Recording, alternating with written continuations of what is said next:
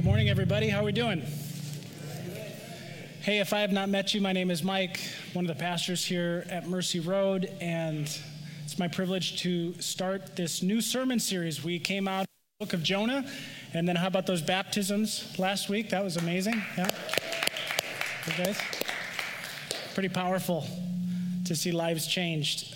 We're going to be in Acts chapter 17, and this is one of my favorite passages in the book of Acts. Let me read from the NIV to you.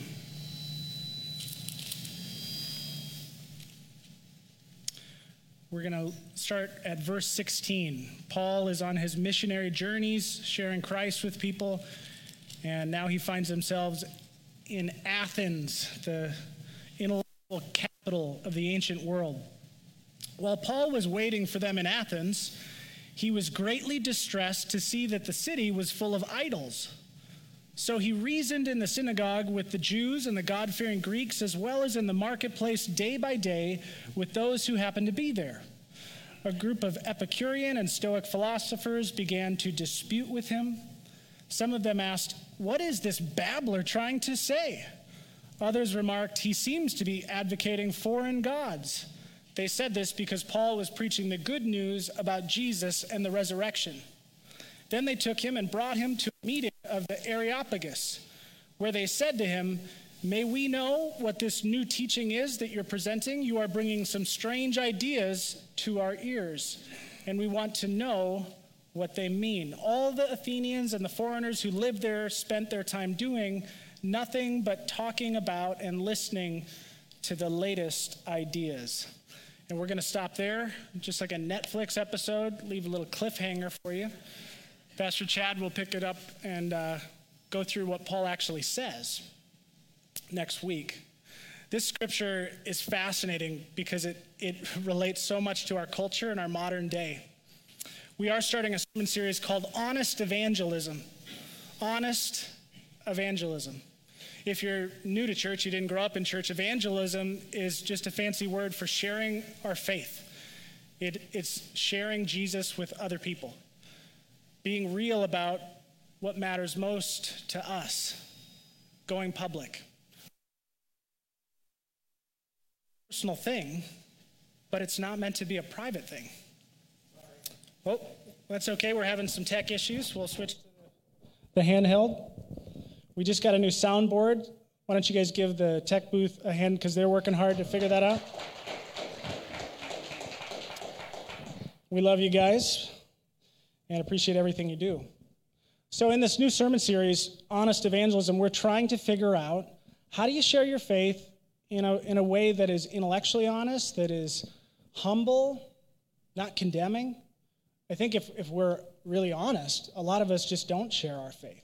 We'll talk about the sports teams that we like, the places we've traveled, our opinion on the coronavirus or politics. We'll talk about almost anything except for our faith. And so in this series, we're going to consider what would it take for us to be men and women who share our faith winsomely, effectively, often, naturally. And we're looking to this scripture in Paul's journey. Here's the main thesis of today's message. We will not share our faith effectively unless we see what Paul saw and feel what Paul felt in the scripture that I just read to you. We just won't. You won't, Christian, share your faith unless you see what he saw and feel at a very deep level what he felt. And we'll go through those two. While Paul was waiting for them in Athens, he was greatly distressed to see that the city was full of idols. What did Paul do? He saw a city full of idols. If you were to Google image a picture of ancient Athens, you could see the literal idols that would have been prominent. Some of them are still there today, carved in stone. There were gods for everything. If you're a plumber, there's a god for you. I mean, you had Aphrodite, the goddess of love and beauty. And then the Roman counterpart to Aphrodite was Venus. And you had Apollo, god of the sun and arts and medicine. Ares, the god of war, later named Mars. Mars Hill is what some of your translations mentioned at the Areopagus. and it's talking about the hill of Ares in the original language.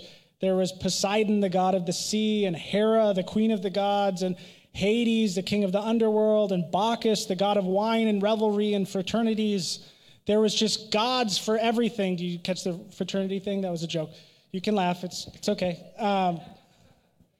There were gods, and here's what we do. We tend to impose our modern lens on this text and say, oh, how primitive. They just believed in these fake little gods. Like, we're so beyond that. Are we?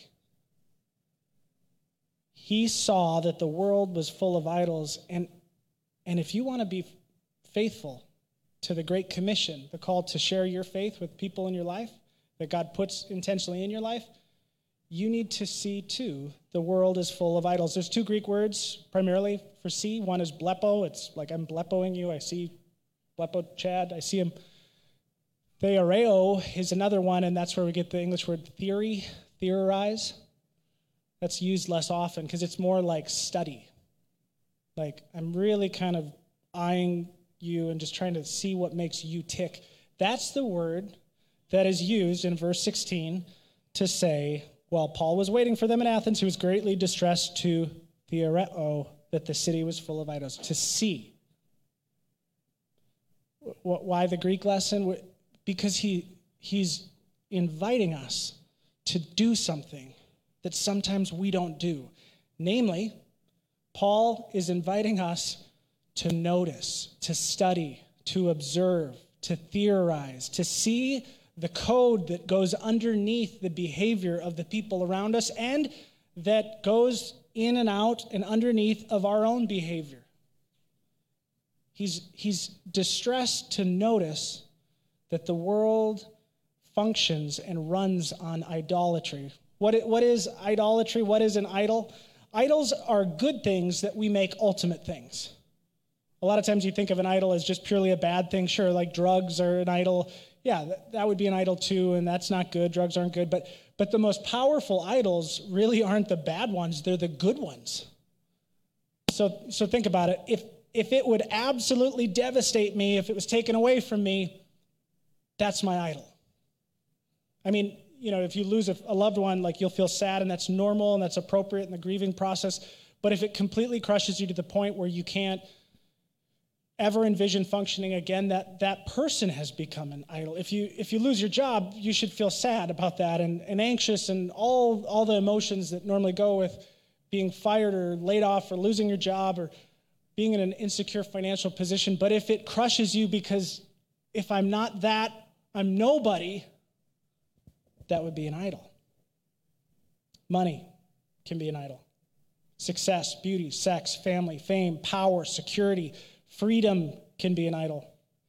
Justice, acceptance, competence, patriotism can be an idol. Pleasure can be an idol. Even knowledge itself can be an idol. When I came off active duty military, I went through a phase where I missed putting on the uniform. I missed it too much. I missed the security of that identity. And I realized that, you know what? I think I had made my identity as a captain in the U.S. Army an idol. Because this isn't normal loss. This is way more painful than that. Friends, whether you're a believer in Jesus or not, do you see that the world runs on idols? Have you noticed it? Do you see it in yourself? If you want to understand somebody who's angry with you, angry with a loved one, angry at society or whatever, all you have to do to understand why they're so angry is look for the idol underneath the anger. Because when idols get taken away, when idols are even threatened, we get angry. And you can read about that later in the book of Acts. When Paul is so effective in preaching the good news that all these people are turning away from idols, it wrecks the economy of certain trades, and they start a whole riot and burn down half the city because idols are what we functionally worship, run on, rely on, rest in. Augustine, early father of the church, St. Augustine said this: the human heart is restless until it comes to find its rest in God alone. He went on to describe that the main problem with the world the wars and the famines and the suffering and all the complex sin nature of the world can be boiled down to disordered loves. We were designed to love things, but the order in which we love things is super important. And the human heart, first and foremost, needs to be in love with the God that created us. And when anything goes in the God spot, even a good thing, even a child, even a spouse, a noble career, a social cause, anything in that God spot, things begin to fall apart. And Paul sees that. I do a lot of premarital counseling, so does Pastor Chad, and we've compared notes and noticed that in recent years, maybe the last 10 years, it seems to be the case that more and more couples are putting unrealistic expectations on one another. I mean, you all want a good spouse. We all do, right? And we want to be treated well in a marriage, and that makes sense. But we're oftentimes crushing each other under the weight of our expectations, and we're being crushed under the weight of our partner's imperfections. Isn't that true if you're married? Where does that come from? That comes from a slow drift in culture that has made the romantic relationship something that we used to find in our relationship with God. We don't just want romance. We don't just want to be understood. We don't just want to have companionship and raise a family together. We don't just want sexual attraction. We want redemption. We want something that only God can give us, and it crushes one another because it's idolatry, and idolatry always crushes the human soul. We won't share our faith effectively unless we see what Paul saw. Do you see the idols, friends? Some of you, let's just get personal, because unless you see the idols in yourself, you're not going to be very effective at sharing your faith with other people, because you'll just be a walking hypocritical example that just will look crazy to other people. And we all have our hypocrisies, but if you can't identify the primary functional idols that you're battling, it's going to be tough to share your faith. So some of you have the idol of order. If you can't control it, if you can't improve your environment, you're devastated. You're not just disappointed. Like, you can't function because you have made order and organization and routine and good predictability. Those are all good things. You've made them little gods, and you've started to worship at their altar. And some of us, it's the idol of acceptance. If people don't love me and need me and remind me of that often, I can't function. I'm crushed. That's what some of us will say. And some of us, it's the idol of success. If I don't distinguish myself as a winner, if I am not elite, if I don't have enough medals, enough promotions, a bigger paycheck, not even for the money, just for the prestige, then I'm nothing.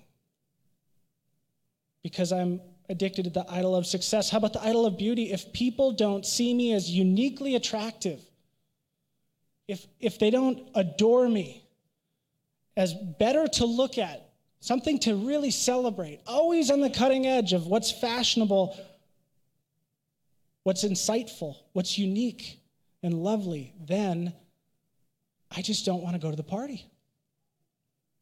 And some of you, you're fighting this because guess what? Age wins every time against beauty. I mean, we've spent billions of dollars trying to slow that train down. It's not slowing down. And for others, it's competence. You don't need to be beautiful. You just need to anticipate and solve every problem that could happen. And if that starts to go, you freak out. Because I have always been known as a fixer and a solution bringer. And if I can't be that, I don't even want to go to the party. Am I meddling now officially? Not preaching, meddling? I'm sorry. I'm preaching to me too. How about this one? Anybody relate to the idol of security? I do. I've seen a lot of death and carnage. I'd love to bubble wrap my kids. I'm worried about them getting hurt. We're putting in a Conquer Ninja gym here for kids in a few months. Had to work that out with the insurance. But let me tell you, that'll bring out those who have the idol of security, because you're going to follow your kid up every obstacle and be like, don't touch that, don't, oh, careful, oh, that 9-inch mat won't catch him. What if she hurts her toe? The idol of security, if I'm not safe, I'm not just anxious, that's normal behavior in the human brain. I'm devastated because I've worshiped at the idol of physical safety. And boy, don't we see a collision between the idol of freedom right now and the idol of security. You've got your freedom, folks, and this is what your idol looks like. If somebody tells me what to do, I'm going to not do it or do the exact opposite, because nobody tells me what to do. Nobody restricts my freedom. At any cost, I will maintain my liberty, because liberty is the altar that I worship, and I sometimes lean towards that, so we can join a support group later. But then you've got the security folks, and they're usually married to each other, right? And the security folks are like, just follow the rules so no one gets hurt. Stop with the liberty talk and use some hand sanitizer right now. Right? Now I'm causing some couples to need marriage counseling. Hey, we won't share our faith effectively unless we see what Paul saw. Do you see it? Do you see it in yourself? Do you see it in the people sitting around you? Do you see it in the large groups that you're a part of? Churches can have functional idols. Families can have functional idols. It's a good thing that I've turned into an ultimate thing and I've worshiped over time. And if you take that away from me, you are not going to want to deal with me, because that's mine and that's what I rest in, and that's what's functionally giving me a sense of identity and peace and meaning. That's an idol. Paul learned to see idols, but that's just the first part. The second, the last part is this: we won't share our faith effectively unless we feel what Paul felt. While Paul was waiting for them in Athens, he was greatly distressed to see that the city was full of idols. Greatly distressed, another wonderful word study opportunity. Greatly distressed is a super interesting word. Its Hebrew equivalent is most often used in the Old Testament to describe how God feels when God's people walked away from God and committed idolatry. It's a weird mixture of like holy jealousy. Now, jealousy's kind of got a bad rap, because when humans do the jealousy thing, not a good look. It's usually very self-centered, self-focused, and sinful. But when God is jealous, God is pure love and truth at the same time. And when God is jealous, it gives us a picture of what we are supposed to feel in certain circumstances. God's jealousy is much closer to a spouse who it feels devastated when the other spouse is unfaithful. And it's just a really interesting term that the writer Luke, who wrote Luke, the Gospel of Luke and the book of Acts, uses. Greatly distressed means you're hurt by what they're doing and you're hurt for them at the same time. I'm so hurt that they're worshiping all these idols, because I see that they were made for more.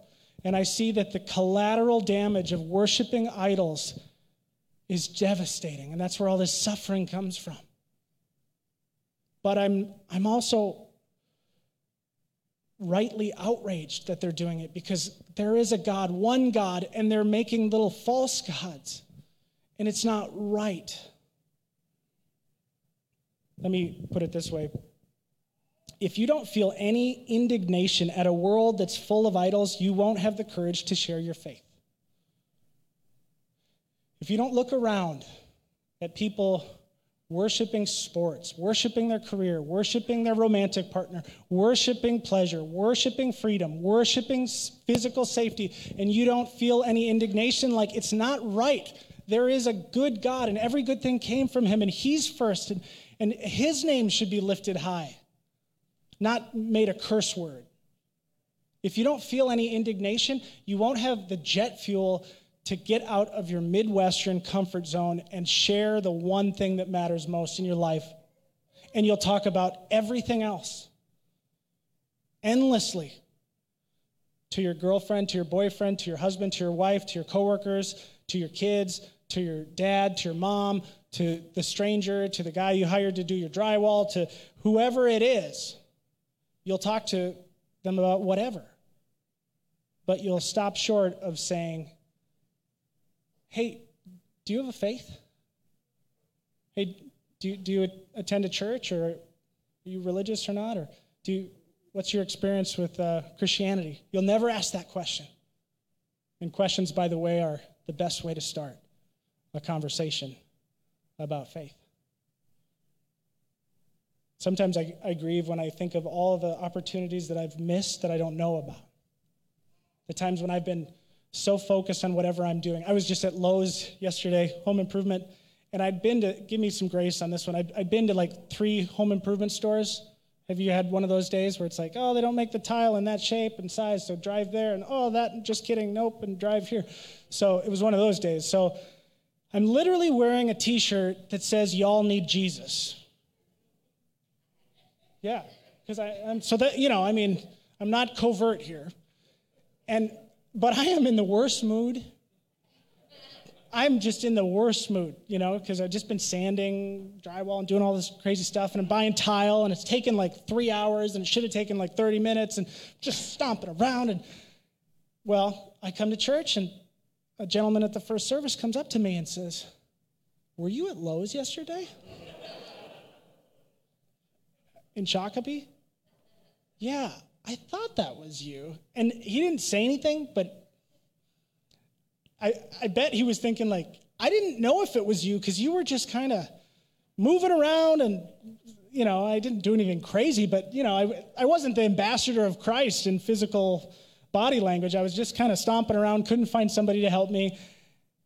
And I think about that sometimes, and you should think about that sometimes, not to feel like shameful or overly guilty and develop a mental condition over that, but just to be convicted and to have your eyes open going forward, because wherever we are, we're ambassadors for Jesus Christ, and in word and deed and body language and tone, all of that.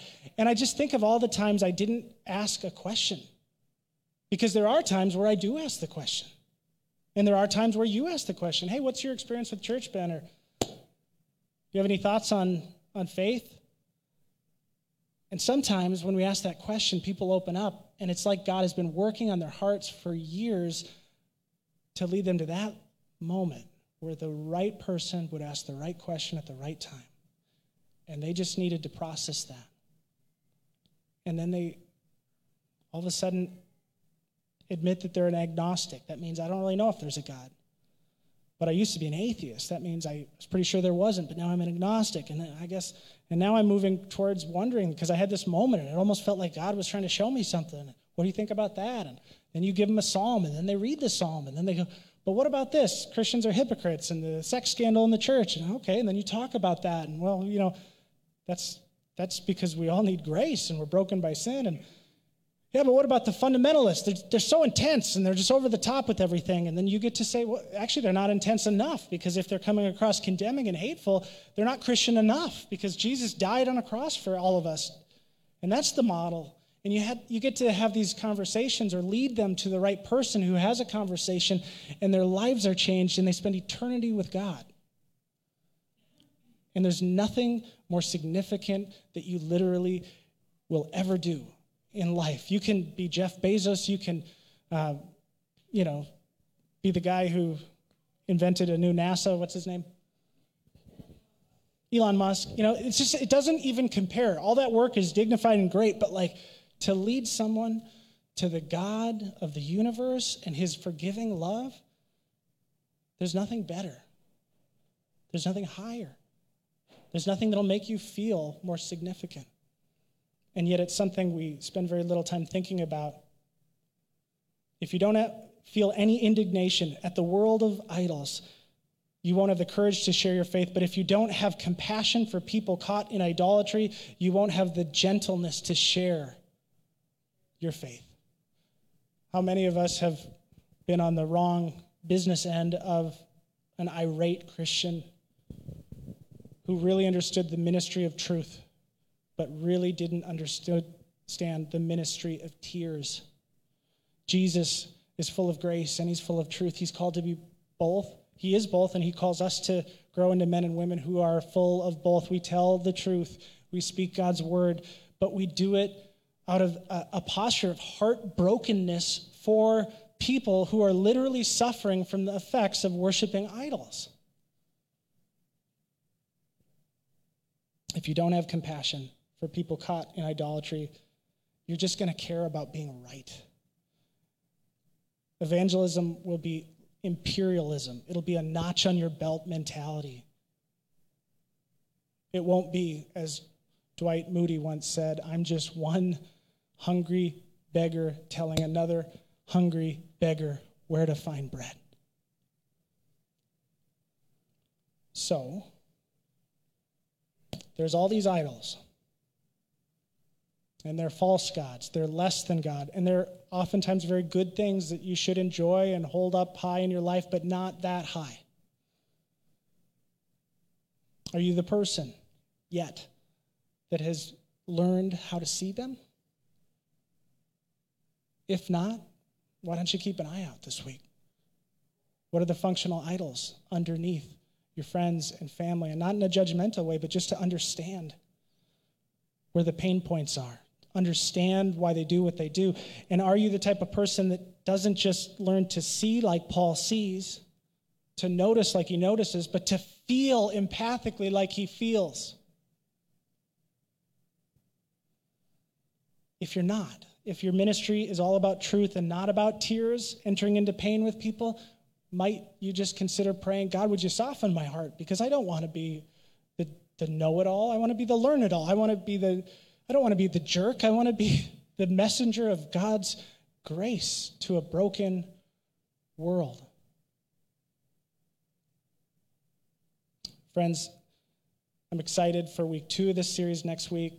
Pastor Chad's going to take us into Paul's response, which is brilliant and just loaded with application for how we should actually talk to people when we're given the opportunity. Notice that he's not given a great ramp. They said, what is this babbler trying to tell us, right? The Greek word there is amateur. What is this amateur of ideas trying to tell us? But he was effective enough that he got an audience with a group of people that did nothing but consider truth claims all day. And so we'll learn next week how to winsomely engage. But today has been about learning how to see those idols and to feel how Paul felt. Speaking of feeling, I want to close today reminding us all how God feels about each and every one of us. He loves you. Do you know that?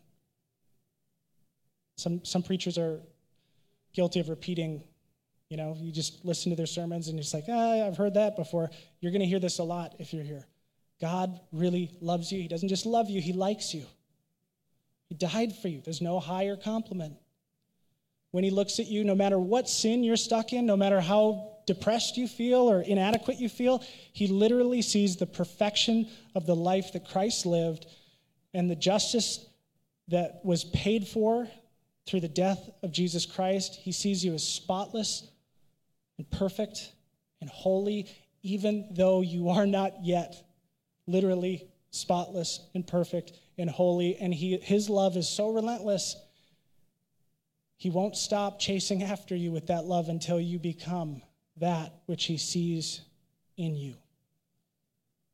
Let's pray. Gracious God, thank you for today. Thank you for this call to participate with you in evangelism and sharing our faith. Help us to do it honestly. We often do lack the compassion or the courage to do that. Forgive us for that, Lord. We do know that faith in you is personal, but it is not meant to be private. Help us to go public. Help us to do it seeing what you see, feeling what you feel for other people. In Jesus' name, amen.